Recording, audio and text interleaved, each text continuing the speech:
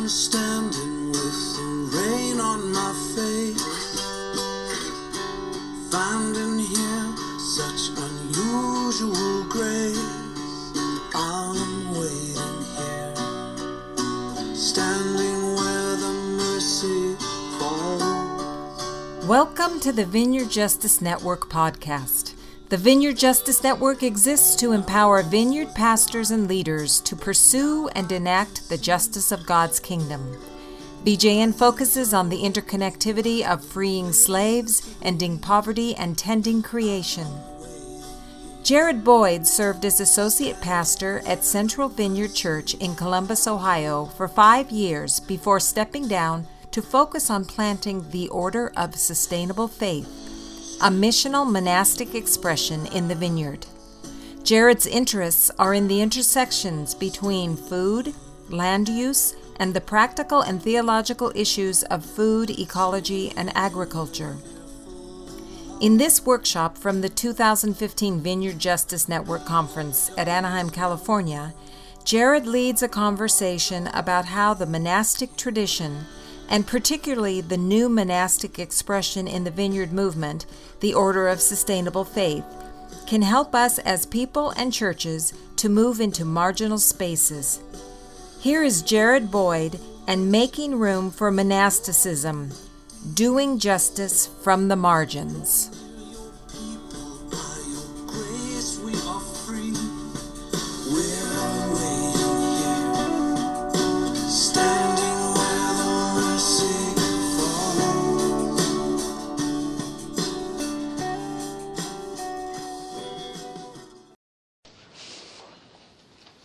Well, welcome to Workshop. I'm always curious about who wants to come and hear about a vineyard monastery. But my name is Jared Boyd. I'm a pastor in Columbus, Ohio, at a church called Central Vineyard.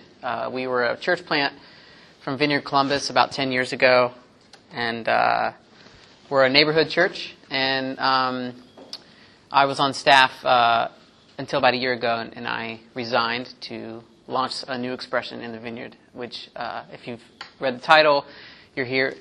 We're starting a vineyard monastery. And I want to talk a little bit more about that towards the end. And I may say a little bit about the what, but I really want to kind of dive into something that really gives hint to the why. And I'm really actually excited about a small gathering. I've obviously over the past couple of days kind of tweaked some things to make it a little bit more conversational rather than just giving a talk or a presentation.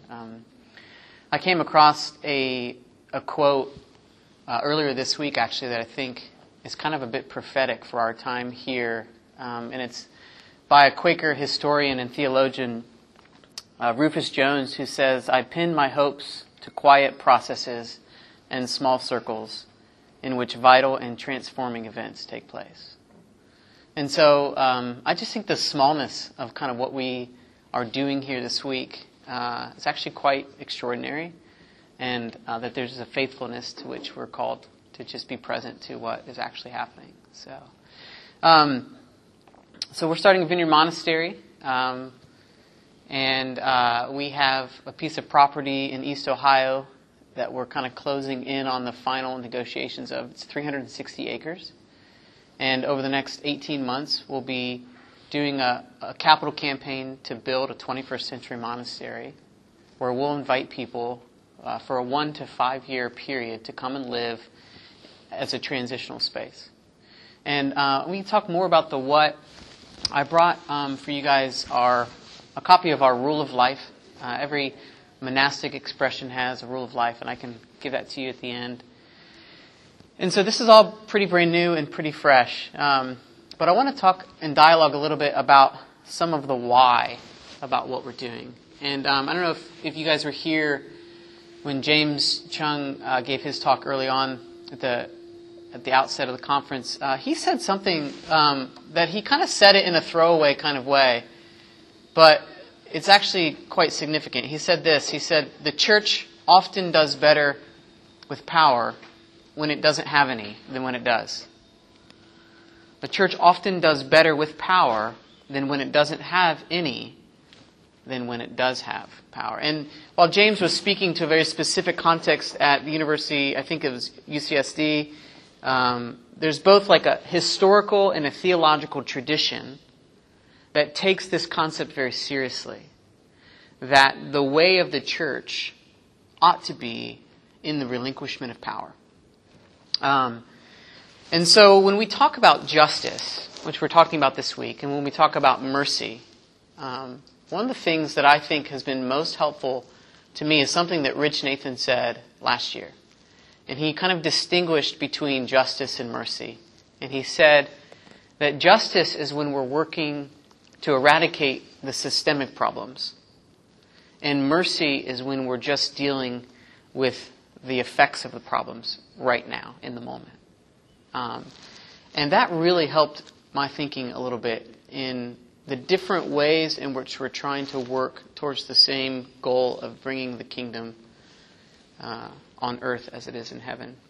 But whenever we're dealing with issues of justice, we're always dealing with people who have power who don't want to give it up.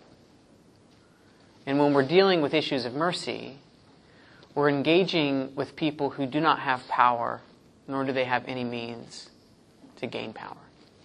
And so power, in a lot of ways, is actually at the center of a lot of the work that we're doing, whether it be in issues of human trafficking or anti-slavery stuff, issues of creation care, which I kind of like to term a little bit more like working towards new creation. These are all issues of power that we're kind of engaging in. And so this morning I want to talk a little bit about power and why we thirst for it and what the model Jesus gave us for engaging power structures might be. So there's a strong theological tradition that says that because the way that Jesus engaged with power was not by overpowering, but by giving up power, that the church should follow this way. And that's kind of the question that I want to engage with this morning, is what would it look like for the church to be a place of relinquishing of power in order to, over the long haul, demonstrate that the powers of this world actually do not have power. And so the way that theologians have talked about this, and the way that, like a prime example is that you take the Roman Empire, for example. The Roman Empire was more or less focused and highly valued their legal structure. And so Jesus allowed himself to come under the legal structure of the Roman Empire that was really focused on issues of like, our law is the most important thing. But what he did was he allowed their law to send an innocent man to death, and demonstrated through that process that their law and their focus on the law is actually quite bankrupt. So this is like one of the theological themes. And if we look at Philippians chapter 2, we see that in many ways God's entire strategy for bringing the kingdom is in the relinquishment of power. When we look at Philippians 2, you guys know the passage, is that who, being in the very nature of God, did not regard equality with God something to hang on to. Rather, he made himself nothing by taking the very nature of a servant and being made in human likeness. And being found in the appearance of a man, he humbled himself by becoming obedient to death, even death on a cross. So that we have this example in Jesus of the relinquishment of power. And so one of the main things I just want to say, hi Andy, come on in, man, is that Jesus intentionally gave up power to demonstrate that the powers of the world in the long run come undone when we refuse to collaborate with them. Yeah. When we refuse to collaborate with the powers. And so let me just kind of pose this out there to you guys. Let's brainstorm together. What are some ways that we are collaborating with powers? Even in the very areas that we're working towards justice in. This is meant to be a little confrontational of our life. And so, what are the ways that we are culturally collaborating with powers? Are you referring to political powers? Political powers? I mean, to use a strictly technical term, we collaborate with our Department of Human Resources and working with foster care children. So we work with the governmental structures. That's great. So we collaborate. That's good. That's great. So that's a positive example of how collaboration with powers is actually benefiting. So what about the ways? So when I say collaborate, let me rephrase it. Say, how do we maybe unintentional? That's a very intentional collaboration with the goodness of where powers are leading. What are some unintentional collaborations that we may have? Our entire financial system. Okay, our financial system. We are engaged in an economy, and we should be. But there are ways in which we collaborate with the power. So let me give you an example that was confrontational to me a couple years ago. I don't have much in a retirement account. I'm 36. I'm a pastor. But I was looking through kind of where the little bit of money I had invested was going. And I had this kind of moment. And I realized that part of my investment portfolio was invested in a multinational company that I am actively trying to undermine. Okay? And so there are ways in which we are engaged in collaborating with the powers. I've been married almost 13 years. So 14 years ago, I bought a diamond. And do you guys know about the diamond trade industry? We know that the diamond industry is one of the top industries where injustice and slavery reigns. And yet, we continue to buy diamonds. We collaborate with the powers that we are trying to undermine when we eat Hershey's chocolate. When we are doing things that we are doing because we're culturally we're in a system. And how to get our mind around trying to not collaborate with the powers unintentionally like that is a very difficult thing. And so in the past 5 or 10 years, the whistle has been blown on the chocolate industry. And yet all the major chocolate corporations continue year after year to meet our demand for cheap chocolate.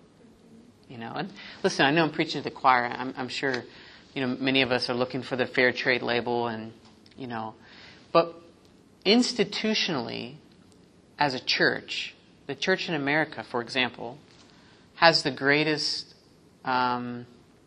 potential for impact in detangling from some of the powers, like Hershey's chocolate. And yet we haven't done anything in terms of collectively, institutionally, So are there other ways that, I just want to get our thinking oriented to some similar things. What are some other ways in which we are unknowingly collaborating in the power structure for some of the things that we're trying to actually fight against? Well, one I think about all the time is military involvement, because, I just had a conversation with one of our worship leaders who just got off a nuclear sub helping install acoustics. Wow. He's a PhD acoustician. So, and he's stressed out, and so the prayer request is help me, my job is stressful, there was an admiral, and I'm trying to figure this out, and there's heat. And so my daily pastoral situations are often helping people navigate things like, in this case, installing a nuclear weapon system. Wow. Which is pretty heavy. Yeah. And we have a home group here, same thing, because we're in a Navy town.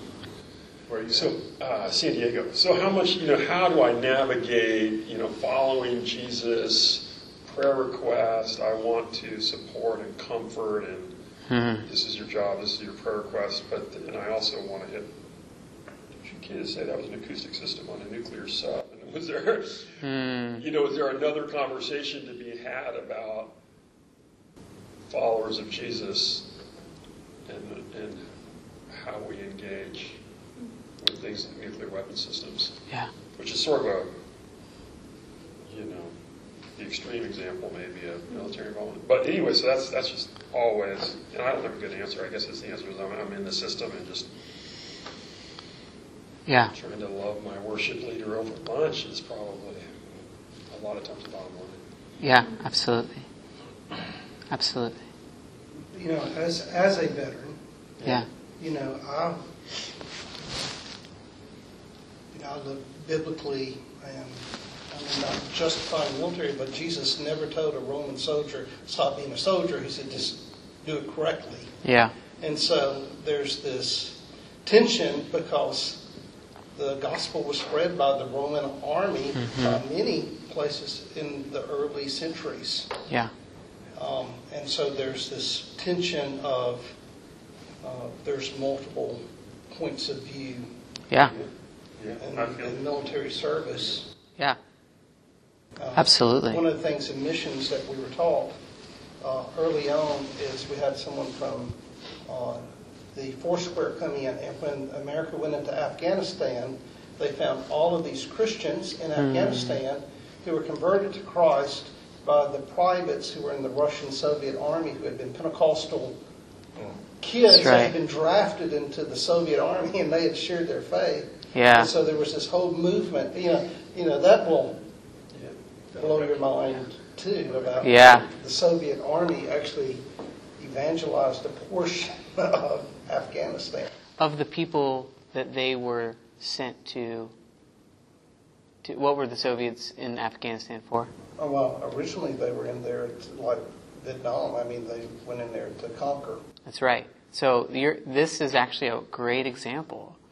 These individual soldiers, maybe without articulating in the way that I'm trying to articulate, but they were refusing to collaborate with the stated mission for being on the ground in Afghanistan, and they were basically, with the power of the gospel, right, undoing the power of the military. So there are multiple perspectives, and I'm not anti-military. I don't think Jesus was anti-military. He certainly, I completely agree with what you're saying, Bubba. But when he exhorted them to be a certain kind of soldier, he was actually exhorting them to come under the rule and the reign of Jesus rather than the rule and reign of Caesar. And so he was exhorting them towards, we're not going to collaborate. And I'm using the word collaborate in a very broad sense, not like in the very specific sense that you're talking about when you collaborate with a government organization to work against trafficking. That's not what I'm talking about. I think that's really wise collaboration. I'm talking about more like just unknown collaboration, And it strikes me that this is not just, we don't just get this in Philippians 2. If we look back through Scripture, the way that God has unfolded the plan for the kingdom has always included, in my opinion, and this is a little controversial even in the whole history of theology, and if you are theologically bent, I'm coming at this from a bit of an Anabaptist tradition. But if you look back in Isaiah, Isaiah 52, it says, the Lord will lay bare his holy arm in the sight of all nations, and all of the ends of the earth will see the salvation of our God.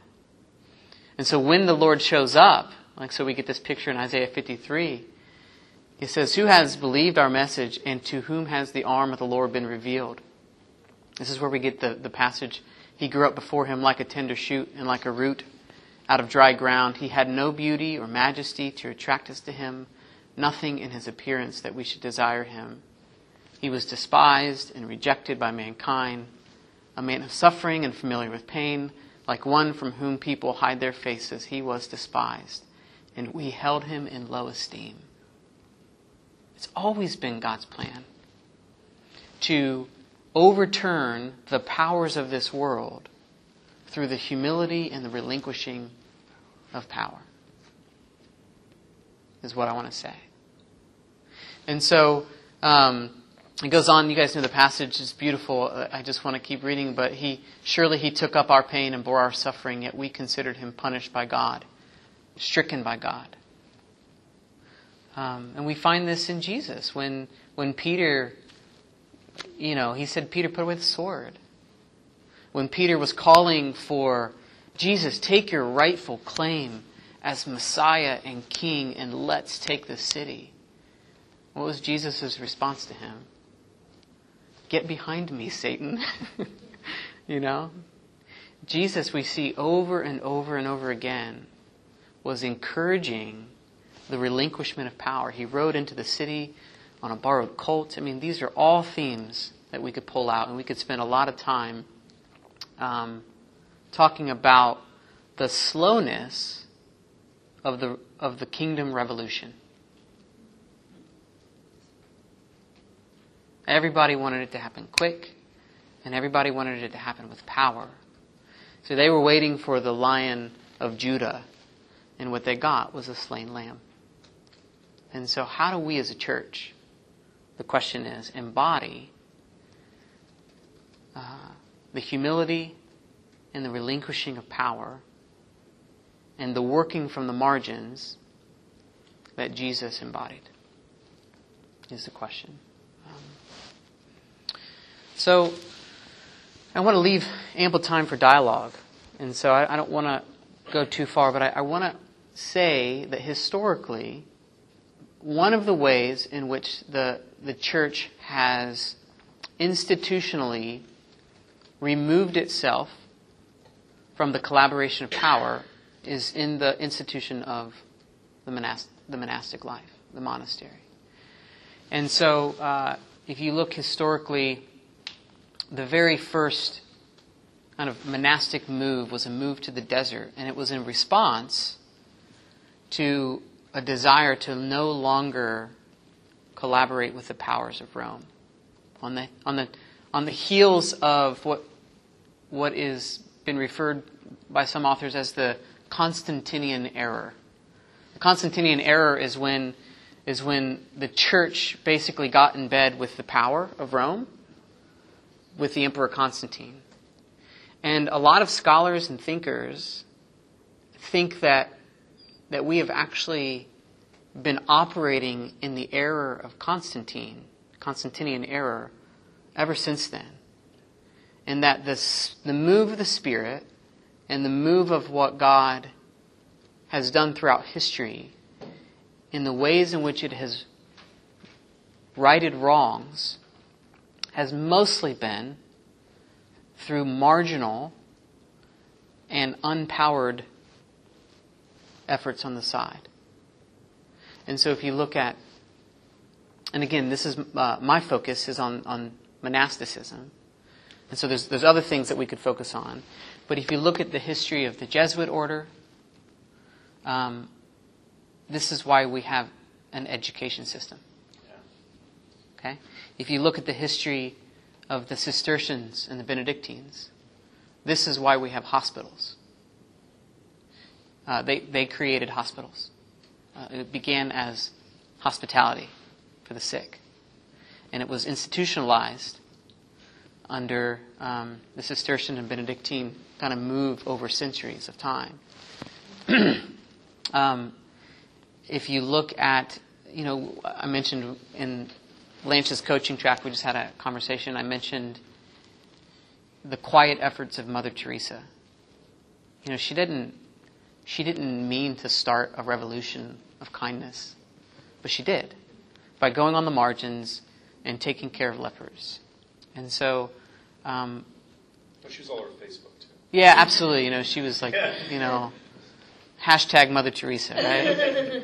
Mama T. Mama T, right? So, I recognize that, I unfortunately wasn't in Alexa's presentation. I'm not advocating for an either or. I really do believe we have a both and responsibility. But what I do wonder is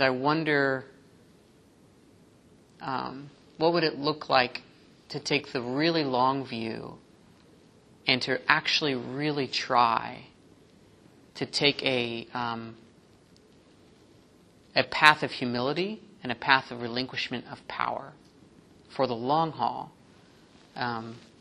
as a way of being in the world as the church, in addition to the other kinds of efforts that we've already been trying for hundreds and thousands of years, And so our effort to launch a monastery and a missional monastic expression within the vineyard, obviously there's lots of reasons behind why we feel like God has led us to do this. But one of the reasons is that it's just true that historically, when people gather together and come under a certain way of life that includes things like humility and simplicity and poverty and hospitality, when people gather together and say, we collectively are going to go low, we're going to go low with humility to lead us, it's just true that God has shown up and done things.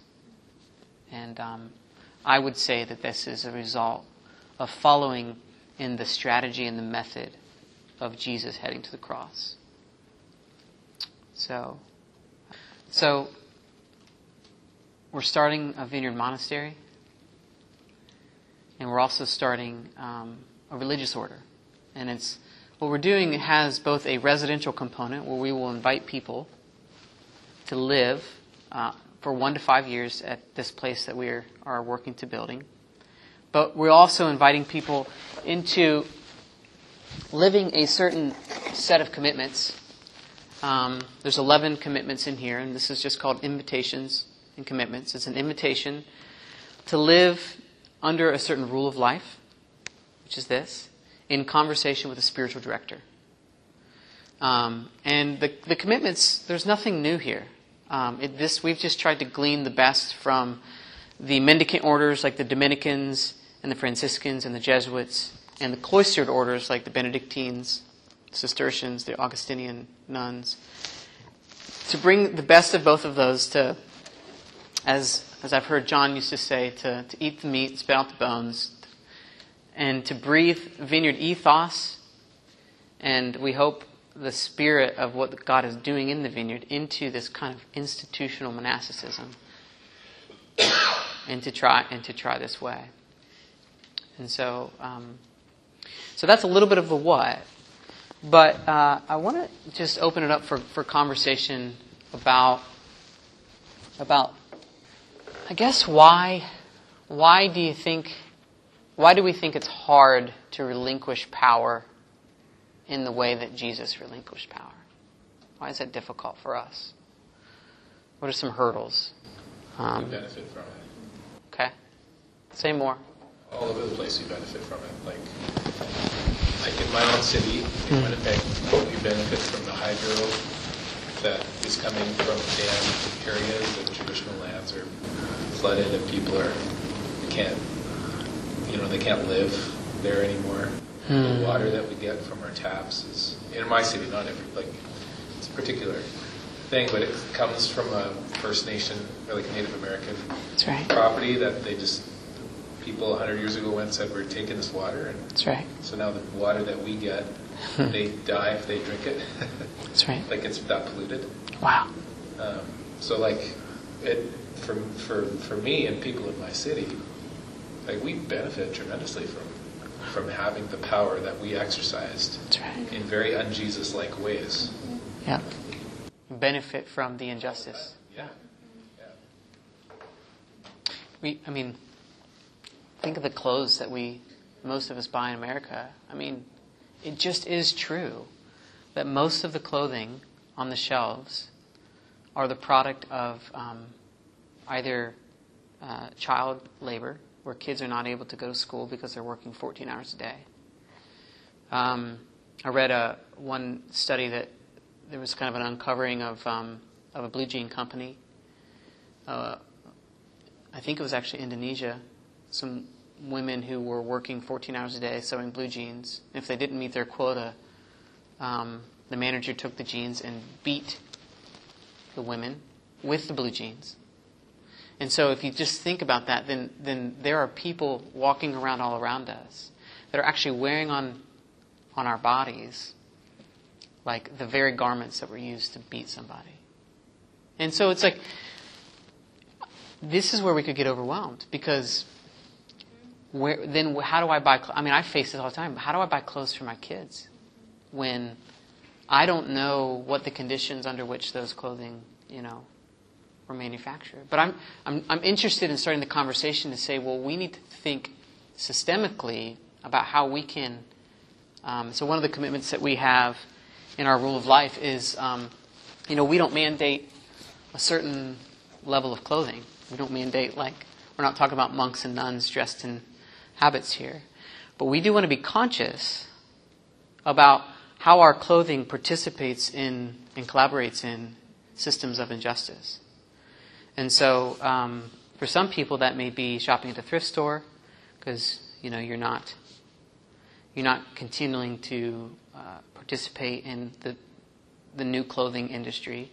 For others, it may be purchasing, fair trade garments, garments where are made from people. So you may notice I'm wearing the same thing today as I wore yesterday and the day before. But for me, personally, the call that God has put on my life, and it's been a very individual, we don't prescribe this for anybody, but for me, I only have about 2 or 3 sets of clothes. But that's the way most of the world lives, and it allows me to not collaborate with the powers that oppress. My wife doesn't like that. She wants more than, so she shops at the thrift store. And that's fine, because she's still not collaborating, And so this is the kind of thing that I want us to begin, that we're trying to begin, not just raising an awareness, but when you invite people to make commitments and you say to them that the way of humility and the relinquishment of all the benefit that you receive from injustice, that then you are inviting the spirit of what Jesus did and the relinquishment of his power. If you read Scripture through these eyes, man, you'll see it all over the place. So, what else? What else strikes you? Yeah. You kind of began the discussion today with an anti-political approach. So, at least I'm hearing language of opposition, separation. Maybe I came into it with that mindset that it's kind of what makes a monastery. Yeah. But I think there's a missing element of transformation. When I gave my life to Christ, I didn't give my life to separate. Right. I kind of feel like I've gave my life to Christ to follow him. And for 15 years, that's led me down a journey, within the power structures. And so I'm a little bit taken back by the language you're using in terms of the essence of my faith is, to follow. So stillness is, basically the instrument to follow Christ. But using cultural references, specific, placing us in a position of a power structure, which is, obviously we're within the mixture of the kingdom of God and the kingdom of darkness. So the kingdom we live in is all-encompassing in terms of power, right? But the real thing is, where is Jesus going, and what's he asking of me? That's right. And I see a trend that's to go to places for transformative reasons. That's right. And I don't see that as in opposition to the argument that somehow we have to separate. Yeah. So I guess there's I don't know if anyone else kind of feels the way I feel right now, but I kind of feel like the language is more in a separation that you are promoting, as in your argument this morning. I don't believe that's what you're saying in your heart, or maybe it is, but for me the kingdom is transforming. Sure. When a couple of years ago, Luke 2 says that John came to grow the love of parents towards their kids. Yeah. And I was so shocked by that. But then I read an article like in Hippolytus' argument was that the lowest of the low were people that taught kids. This is when Jesus, and that totally makes sense, all the language that's used in Scripture towards kids. Yeah. So the slowness of the kingdom come and the transformational power of the kingdom, over these 2,000 years. There's something to that for me that's transformational as opposed to oppositional. Yeah. This is what I'm saying. I'd love to hear more about what I've said feels like we're moving towards separation. Because that's kind of the critique of the Anabaptist tradition. And it's actually a good critique. The people who have most embodied the Anabaptist tradition are the Amish. And we're not talking about being Amish here. We're not talking about removing ourselves entirely from culture and doing our own little thing. We're talking about being a part of the culture, yet opposing it through the way of humility and a refusal to collaborate with the things that contribute to injustice. And so it's not about, we're not talking about, have you guys seen the movie The Village by M. Night Shyamalan? That's not what we're talking about. We're not talking about, which is actually why we actually limit the residential expression to 5 years. Nobody can stay longer than 5 years because it's missional. So the residential expression is designed, we want to be able to say to people, and it's not for everybody, but we just believe that some people need to relinquish the things they own, to relinquish the kind of climbing of the current power structure that they're a part of. And we just want to say, look, give it all away, put some stuff in storage, sell your car, and come farm with us for 2 years. And we just trust that in the process of that relinquishment, that God is going to give you your assignment for where He wants you to go missionally. So the residential expression is not a pulling away, it's a preparation. It's a preparation of soul and of body. And it's also a long-term strategy. The reason we're starting a farm, so I'm here, we haven't done a lot of talk about the creation care stuff, but our food system is radically broken. It's just radically, radically broken. When you have companies like Monsanto going down to South America to give away free seeds in the wake of destruction. So this happens several times. You've got to research this. Big seed companies who have patents on their seeds, like Monsanto, will go down in South American countries after a hurricane or something like that, and they'll say, oh, you can have our free seeds. But the thing is that those farmers have been saving seeds for thousands of years. And so even though they don't have seeds to plant the next crop with, they have refused to collaborate with Monsanto, because once you start planting Monsanto's seeds, the seeds that you gain from that harvest cannot be replanted. And so what's happening is Monsanto is trying to exert its power over poor people. And you know what the poor people are doing? They're saying no. We won't even receive these for free. Pallets. They're on the face of starvation, and they're piling up bags of seeds and burning them. So this is an example of we're not going to collaborate with the system of power. But so for us, the long-term strategy, and this is kind of where I want to land in the point, is that I think the reason that I want to advocate for a way of humility and a way of stepping out of the collaboration with powers is because personally, I think that most of what happens that eradicates systemic injustice happens over long, long, long arcs. And our focus often, particularly as Americans, is very short-term focused. And so we think we have a long-term vision when we say 20 years.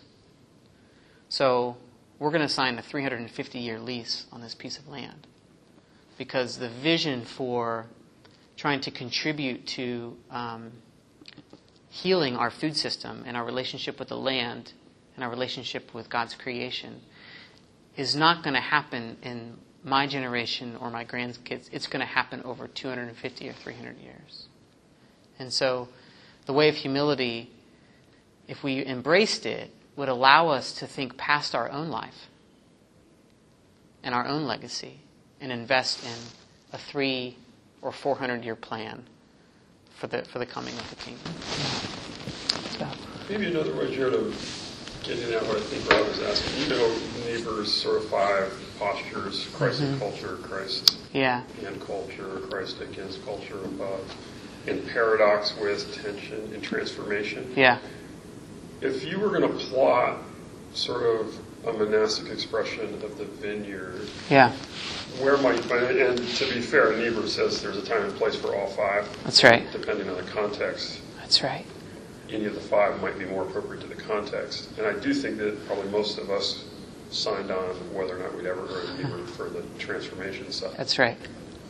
Do you see yourself as maybe moving into a different context intentionally, or would you see yourself as a type of transformation, a type of paradox?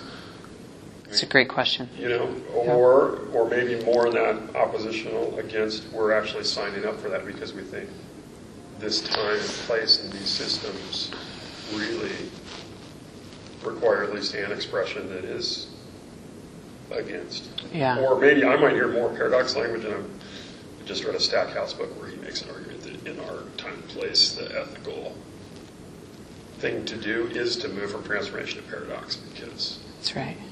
Transformation requires too much engagement with powers. That's right. But then when I read it, I was like, well, I signed up for number 5. You know, I'm in the last chapter of transformation. Absolutely. Don taught me that's the kingdom choice. That's right. So, yeah. Do you have a thought on it? Yeah. So I think that's a great question. I mean, I think that is the question, and I think that the answer is yes. What we're trying to do and what I have a vision for is transformational. But I wonder, along with history, and along with what I see in Scripture, I wonder if at least part of the transformation project includes some level of an unwillingness to collaborate with the current mode. And so Jesus did this all the time. You know, like even with the Pharisees, you have heard it said, but I say to you. You know, like you have this system where you think you have figured out what is happening. Jesus, part of his mode was to kind of say, look, I'm here to say that I'm not collaborating with your structure here. I'm actually going to get at the root thing that we're trying to do. And so I would say that in a lot of ways, and listen, I recognize that the thing that we're trying to do is, you know, a lot of people say monastery. It's not the Middle Ages. And there's a lot of baggage that we bring to the table that we're trying to be contentious with regarding the monastic expression, because a lot of people do see it as like this separation, this kind of, you know. So we're trying to do the both and thing. We're trying to say we want to intentionally step away from that the constant collaboration and the unthinking ways that we're accustomed to, and try to have an imagination for a different way, not to get away from culture, but a different way of impacting culture, participating with culture. So we're going to grow food, lots and lots of food, and we're going to bring it into the farmer's market. Okay? And so we are participating in our city.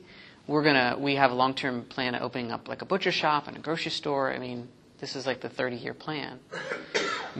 to be engaged in culture in a new way and out of an expression of the church. So for me, on a very practical level, Yeah. My wife and I are part, we run a marriage small group. So we have probably 6 to 8 younger couples. You're talking anywhere from 30 to 45 years in age, that they show up on Thursday night, and it's like like an emergency room, right? I mean, their life, and it's not like major crisis. It's like they're going 100 directions. They haven't even talked to each other in 3 days because they have 3 kids that did. And when like we start asking very basic questions about like, how do you simplify your life, or what are some? It's almost impossible for them to begin to grasp. Yeah. Like, is this doable? Yeah. Because they're a product of the powers that be, right? The culture that says you have to have this, and make sure your kids go here. You have to have, both you should be working. And I'm not an advocate for mom. But the bottom line is that people need a reset. That's right. And I don't know enough to understand some of this, but the only way that in my opinion, that a reset can happen, and I'm not, I don't want to belittle transformation, because I believe that's is almost something radical that would say, hey, listen, I'm going to move my family to Ohio for 1 to 5 years, and we're going to just not live, be off the grid, to have a complete reset. Yeah. It's the only way that we can do that without, I don't know. Does that make sense? And I don't know if you're doing it for families. I mean, I kind of hope it's available to that, because I think it's going to be, that's going to be really important. Yeah. But what it does is you just push the reset button, right? And said, hey, listen, no, I'm not going to sell my soul to all these different things that my culture has told me to. Yeah. And maybe that's too easy. Maybe that's the easy way out. I don't know. But for me, I'm like, it might be a great option. Yeah.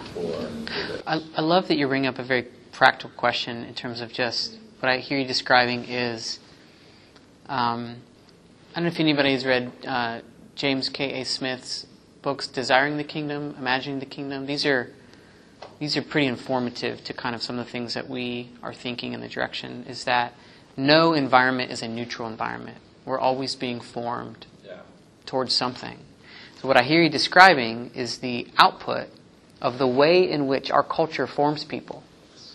And so what this is, and what the residential expression is, what the conversations about silence and solitude and spiritual direction, simplicity, we have a commitment to simplicity, and when possible, poverty.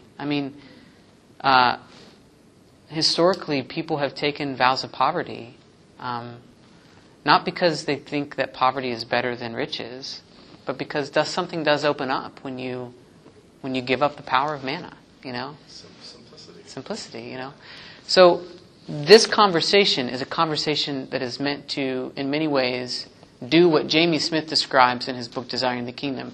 It's meant to provide some context to form people towards the end, the telos for the kingdom. Lance, I love what you said in there, in your office an hour ago. We begin to think about what kind of people are we trying to produce, and then how do we get there? And I'm not saying this is not like a discipleship mode for every church. It's not for every person. Historically, it has been, however, for some people to be a witness towards just kind of a different invitation from the Lord. And again, I do think it's a both and. I don't think that the church needs to all move to the farm. It's not, But I do think that if we were to take seriously, for example, creation care, and if we actually believe, I believe that the earth that we are on right now is the place where we will spend all eternity. If that's true, then it's going to go through a transformation. And if the Apostle Paul is right, in Ephesians he says that all happens through the church. Well, then we need to begin to institutionally engage in things like tending animals and tending to creation, not as a side project, but as kind of, this is the gospel. It's the good news for new creation. Okay, Jared, so, most people are not going to move to a monastery. Yeah. We have several hundreds of people around here that are not going to move.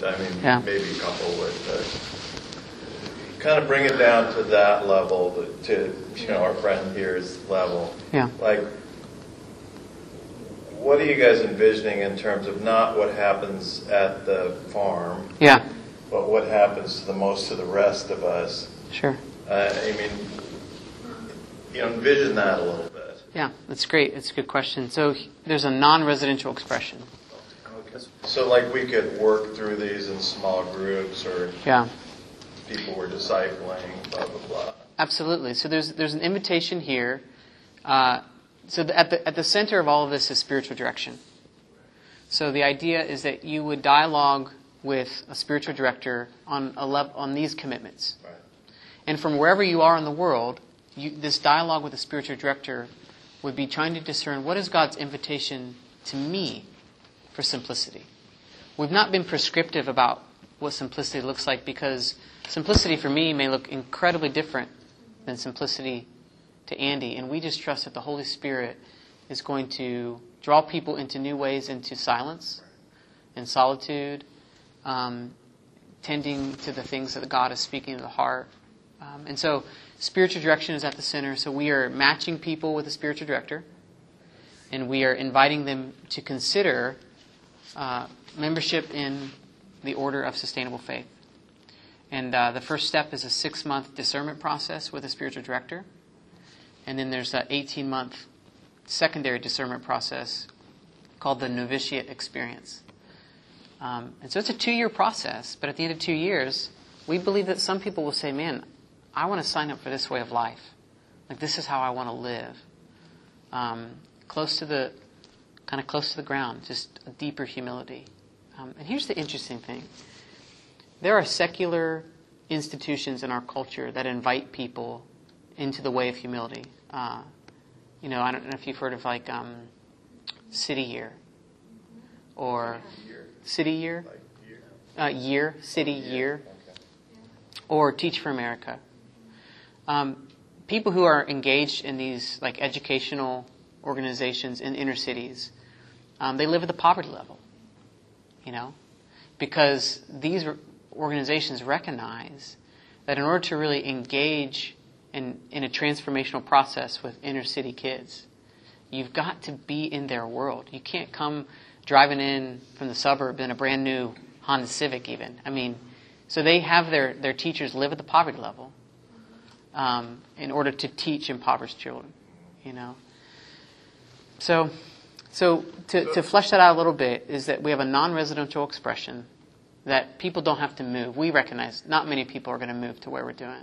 Especially Ohio. Yeah. We think a place is important for a variety of reasons, but we expect that the broader impact will be inviting people into a way of life and a set of commitments, meeting with a spiritual director, kind of leaning into this direction.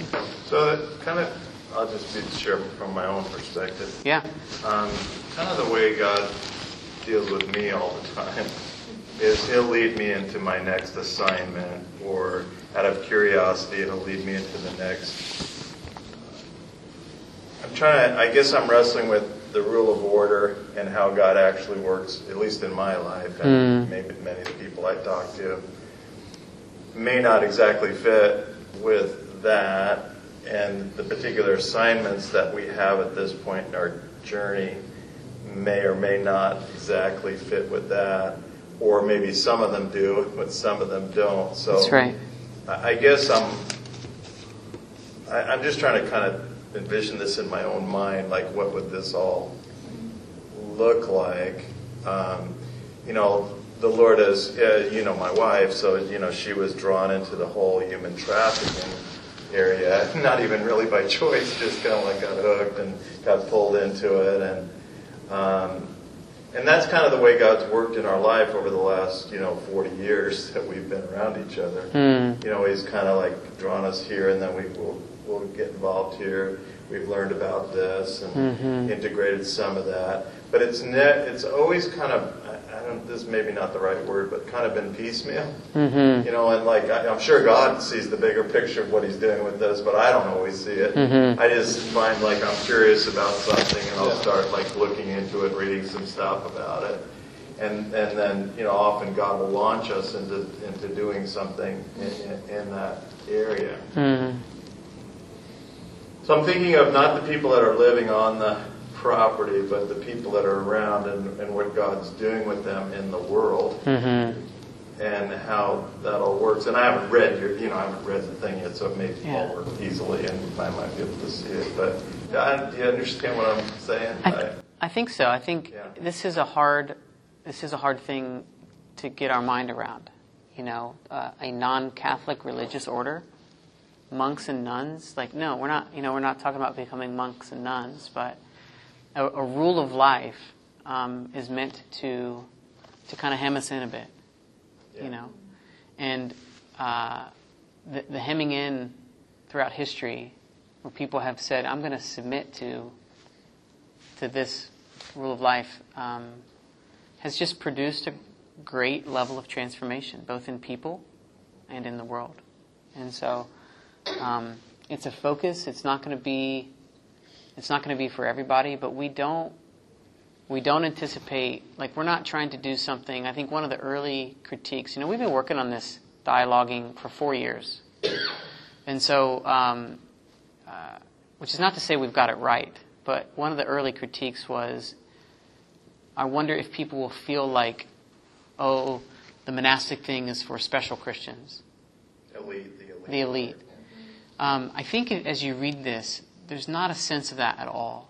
There's an open invitation for people to begin right where they are, and to begin asking. So if you thumb through here, there's always a question. So there's kind of questions related to each commitment. So for example, there's in the commitment to simplicity, we talk about possessions, and there are questions like one question for reflection is, how are the things that we have or want getting in the way of following Jesus?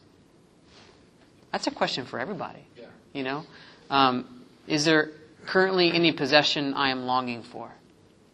Does anybody long for some iPhone 6? I don't know, iWatch, right? These are things that we need to confront, that we need to be confronted with, so that we're not just taken along by our desires that often aren't completely honed in yet, So I think it's pretty invitational. It's meant to be dialogue. I'm just, reacting out of what you're saying right now. Yeah.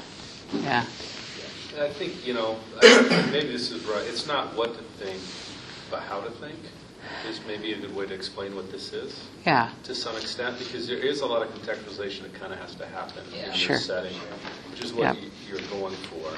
And I think that if maybe, like, you just didn't talk at all about the monastery, people are like, this is a good framework. It's almost like, hey, this is a discipleship book to some extent. Yeah, absolutely. And so there's a lot of baggage with that. But what I will say is, based off of what James is talking about, like, I don't think that, I think we're going to see more and more of this monastic lifestyle, which is, people saying, hey, listen, I don't want to just live the norms because that's what is easy. So it makes me the most money, or I think. So it's going to happen one way or the other. It'd be great if we got on the front end of it and steered it. Amen, dude. That's a good word right there. I love it. This is an invitation. That's all it is. And for some people, like, I don't know, you get invited to lunch or you get invited to a party. You're like, I'd rather stay home and read. That's fine. That's what this is. This is an invitation. And we just think some people will want it and will feel an invitation from God in it. And other people won't. And that's fine. We expect that, So that's the vision, and this morning we're talking about a tiny slice, one emphasis on power, but that's not the front end of everything that we're thinking about. We're not just thinking about not collaborating with power. There's like 50 more slices of the pie that go into this. And so, how do you think it could? Like just thinking historically about monastic movements, and they were never been for everybody. Yeah. Like it's always been a small portion of the church. That's but right. Their influence towards the rest of the church has been pretty profound. Absolutely, yeah. What do you think? What would you envision for that, for this? And that's a great question. I mean, my hope is that that this could, in my conversations with Michael Gatlin, and we do hope that this is another way of people imagining, planting intentional communities in cities. So we're having one conversation in one area of the city where we want to try to grab, one area of Columbus, we want to try to grab about 20 or 30 people to plant a kind of missional outpost, a monastic expression in the city. And the idea is to get like a 2,000 square foot space, to build a table that seats 60 people, and to begin having breakfast served twice a week for people coming into the city and for people who this is a low income area. And that's the idea. We're going to serve breakfast twice a week, and there's a jar by the door. If you have money, drop it in. If you don't, just eat anyway. And at the end of breakfast, we're always here to pray for you. You got something going on in your day, we're going to pray for you. So if people in that community knew that twice a week I can go have breakfast and get prayer, it's a great thing. And so do only that for a year. And then maybe year 2 you add a once a month dinner where you do the same thing. And so we're trying to also give people an imagination for other ways to plant missional monastic communities in neighborhoods that aren't necessarily geared towards Sunday morning, but are geared towards just this hospitality and a ministry of presence in people's lives. And so that's one example of what I hope will happen. So, and right now this is real fresh. It's 6 or 8 weeks live, but it's 4 or 5 years in the making, and it's going to change as time goes by. We know that, but that's the vision. These are the kind of the ideologies behind what we're doing, the why. It's hard to evaluate something that's communal from an individualistic mindset. That's right. Yeah. Which is what we're pretty good at doing. Yeah, that's a great point, man. That's an hour conversation just in what you said. I just love that. Yeah. Yeah, it's it. It's good. This is kind of the conversation that's going on in the slow church movement. That's right. All of these kind of issues. The what? There's a book called Slow Church, and there's kind of a movement that's kind of developing around it that's talking about new forms of church and discipleship going more slowly and more intentionally. And it's an interesting book. I mean, there's nothing in it you go, oh, I've never ever thought about that.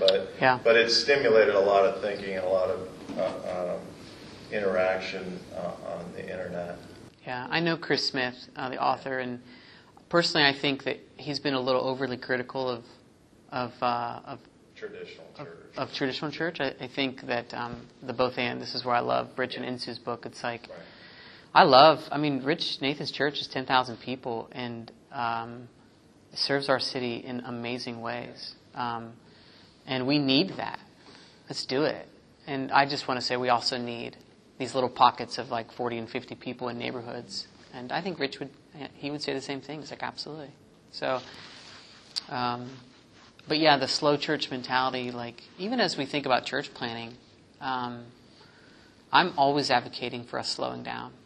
Yeah. Way down. I think particularly in the Vineyard, and I know it's not very popular to say, but I think we move way too quickly, And I've never planted a church, so you can take it for what it is. But I've been a part of a church plant for 10 years.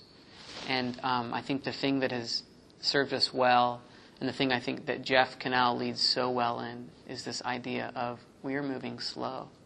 We're going to be here for the next 60 years. We don't need to get there quickly, And so I love it. He's brilliant in this arena. If you don't know Jeff, He's a neighborhood pastor, and he is a great pastor. Just remarkable because he doesn't move slow personally. No, he doesn't. He helps us.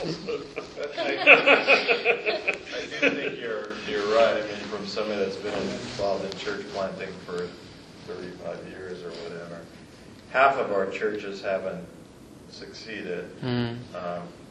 And there's a lot of different reasons for that we can talk about, but I think part of the reason is people were sent out in rushed fashion that weren't really prepared to do it. And their failing is pretty predictable. Yeah. And there's sometimes just circumstance that a lot of things happen. Church planting can be brutal. Yeah. But I think that church planter being thoroughly discipled is a big difference. If somebody just was a small group leader and they just he feels like he has a call, and so they kind of get rid of him. Yeah. I've seen a lot of get rid of. Kick him out the door. Yeah. Yeah. I'm wondering, I forget your name, Jeans. What's your name? Rob. Do you feel like the discussion that ensued after your questions helped at all with you? Oh, yeah. Okay. As I was pulling in the driveway, I called my wife and I just asked her to pray with me. And she's prophetically gifted, and she had for me the word still. And I remember saying to her, I'm like, I don't know how to do that. Really not good at that word, Lord, at all. And so I have high hopes that, I'm really curious to read the call. Yeah. Okay, you haven't talked about that. Things that get started in the vineyard from people who hear from the Lord are just very intriguing to me. So the ideas that the monastics over time have brought to the discussion of being still, hear the Lord's voice, it's the instrument of ministry.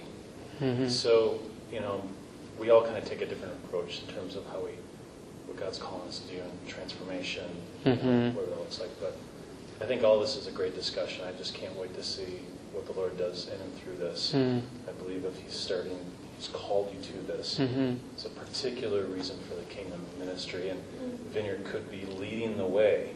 And I'm going to be really pressing you personally for the other 198 people that can't get there for 1,000 reasons. I was called in my 40s to ministry.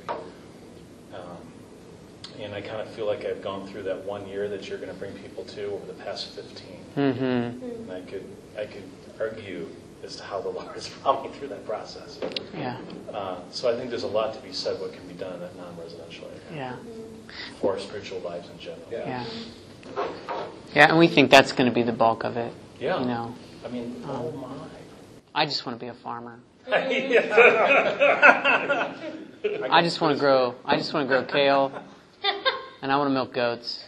I want to make cheese, and I want to send people out into the world to go do what God's called them to do. And that's what this is. It's just we just want to be kind of ushering people in that direction. We'll be on the other. You'll be like, hey, this is great cheese. Yeah. It's great. We're happy to eat what you make. Yeah, we're in. Hey, can I just close in prayer? It's like noon. I should probably do that. Well, Lord, I am so grateful that you are so kind to us. And Lord, I just pray that, God, however you want to use the vision that you have gave, I just pray that you would do it. And I do pray, Lord, that a spirit of invitation would be on the order of sustainable faith. And pray you would be inviting all of us into deep consideration for how our lives can be following in the way of humility that you have set before us. Empower us, Lord, to consume less, to be content with less. God, I pray that you would remove the bulky things from our lives and make space for more of what you want to do. In Jesus' name, amen.